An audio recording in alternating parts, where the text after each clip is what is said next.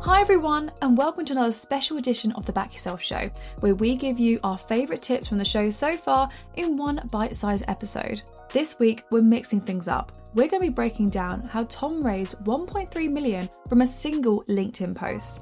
We're going to look at exactly what was in that post and what we can learn from it. Here's the backstory. Tom wasn't aiming to raise any money at the time. He actually just closed a funding round. But at a startup, you're always raising money even if you don't realise it. And if an opportunity arises, you're going to take it. And those opportunities don't just fall in your lap. You need to do something to set things in motion.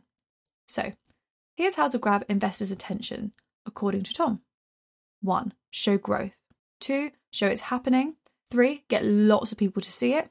And 4, get lots of the right people to see it. So how did he actually do that in this post? First, he picked a meaningful metric and made it the highlight. This should be a simple image of a graph outlining a steep curve. Second, he mentioned a time frame in the post that seems short. The trick here is to use a large unit of time, so it has a lower number. For instance, instead of saying 4 weeks, say 1 month. The reader will see the number, not the time period. Then, don't drive people away from LinkedIn. Keep all of the data in your post, as LinkedIn wants you to stay on the site. If you have a link that you want to share, make sure to put it in the comments. As well, a picture may paint 1,000 words, but on LinkedIn, so does the first line of copy. Make sure it's attention grabbing. Tom used, "Warning, huge brag below," all in capitals. And last but not least, tag someone, or even better, a bunch of people. This is how you're going to get those likes ticking. And 99% of the time, if you tag someone, they're going to like, comment, and maybe even share. And that's your LinkedIn post. So remember, 1. Image of a meaningful metric showing growth. 2. Use a large time period. 3. Put links in the comments. 4. The first line of copy is just as important as the picture. And 5. Tag people. So now, what were the key lessons Tom learned from this? Lesson 1. Shapes sell.